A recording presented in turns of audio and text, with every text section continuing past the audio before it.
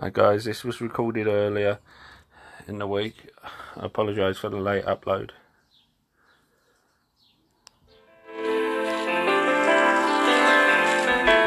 Hi guys, welcome to the 7 Money Show. Me, your host Sean. I'm sorry I haven't put out an earlier video, but I've been a bit busy. Anyway, Apple have been working on a pay later feature with monthly instalments for Apple Pay purchases. Now, everyone's selling a load of people are selling their PayPal and Affirm. PayPal was down 5%. Affirm dropped to 30% before recovering to be down 13%. I think it's an overreaction. Remember with the iCar, it was gonna knock everyone out of the water, and it's still nowhere near completed. But these things take time. They have to bring it out. They have to get it adopted. And don't forget, not everyone wants to be involved with the pay later. The same way you have the same way you have the Apple credit card was going to knock out the banks. You know, you have people now don't want to get too much debt because they're worried about what happens when inflation gets too high. Are they going to raise interest rates to bring it down? So people who have absorbed debt during this 0% interest should now be looking to get rid of some of that debt. But I think it's a good route for Apple, and I think it will spread over into the Apple purchases, the Apple stores. And I think the one place that should be worried would be the third-party retailers that sell the products. In the UK, it'd be like Currys and PC World, because they live off of get the new Apple product, you can pay over instalments. Now they're going to have to give even bigger discounts, which will bite into their commission, or do like John Lewis and give an extended warranties, which is going to cost them more, and it's going to affect their bottom line. The thing is, I see this as a buying opportunity for some of these payment processors if I wasn't really so heavy in. Now we're going to go to the next thing, talking about the Apple Car.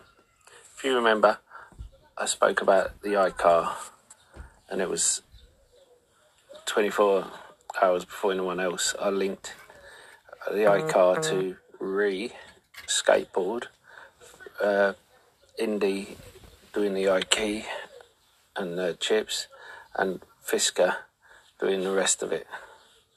Now Fisker and Foxconn are in talks now to build an electric car in Wisconsin.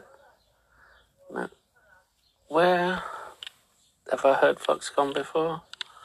Are they not linked with Apple? Well, of course these are all links and they could mean nothing, but it's still good. Don't forget to check out my Discord, and where I keep up to date with any news that comes out, I put it straight in there.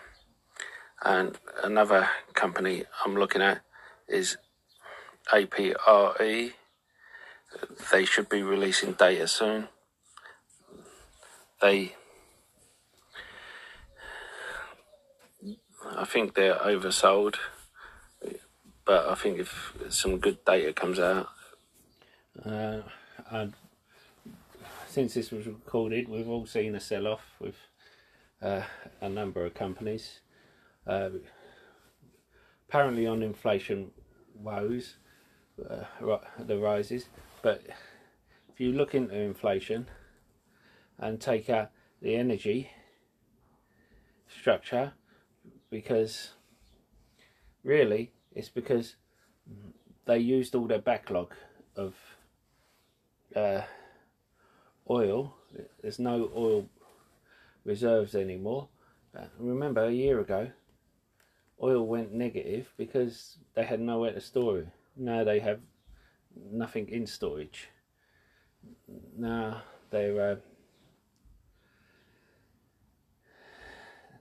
talking about, OPEC has said you can increase output to bulk up storage.